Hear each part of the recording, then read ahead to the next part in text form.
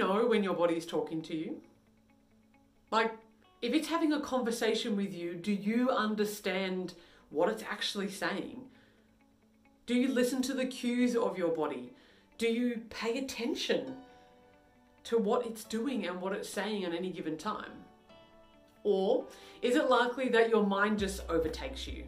That if you're feeling tired, you have to push on through. You just have to get it done. You just have to make it. Come on, body, smash, get into line. It's kind of like a pack horse for most people, the body. Rather than it being the beautiful, scented, gorgeous thing that it is, what ends up happening is the body is just at the peril of the mind. That if the mind wants to keep going, then the body just has to concede. It just acquiesces to the needs of the darling mind in our heads. Does this sound familiar at all? Our minds usually have its own agenda. It wants us or needs us to go do all the things that we have to do in the day, even if our body doesn't really feel like it. Our bodies naturally go through cycles. Particularly us as women, we go up and down as our natural monthly cycle happens. There are times when you're going to be more energetic. There are going to be times when you need to rest and be still. Yet, the world that we live in kind of just tells us to push at the same pace consistently, always, just to go. That if you've had a week of exercising, you're lazy and you'll never get it back up, even if you feel like your body needed the rest. We need to start paying attention to our body.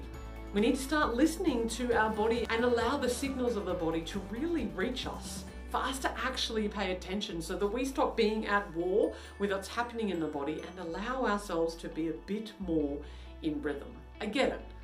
The world keeps going, irrelevant if you are having cramps. The world keeps going, irrelevant of if you're tired. The children still need to go to school, the work still needs to get done even when you have a headache. Isn't there even a brand to soldier on? Take a Panadol, you don't have time for a headache.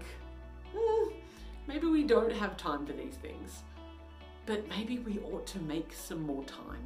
Perhaps when we think about listening to our body, think of it like a traffic light system. That, when you're driving along and everything feels good, it's a green light.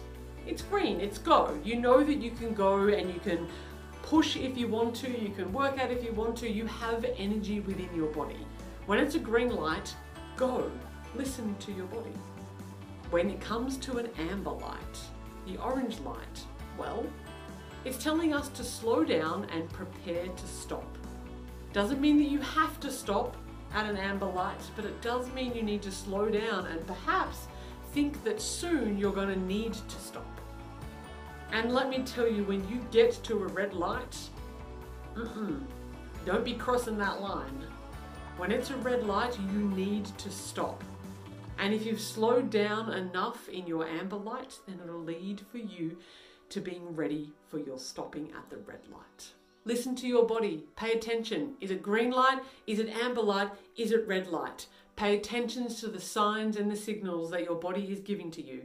And you will actually come into a bit more harmony and peace within yourself. Happy self-loving.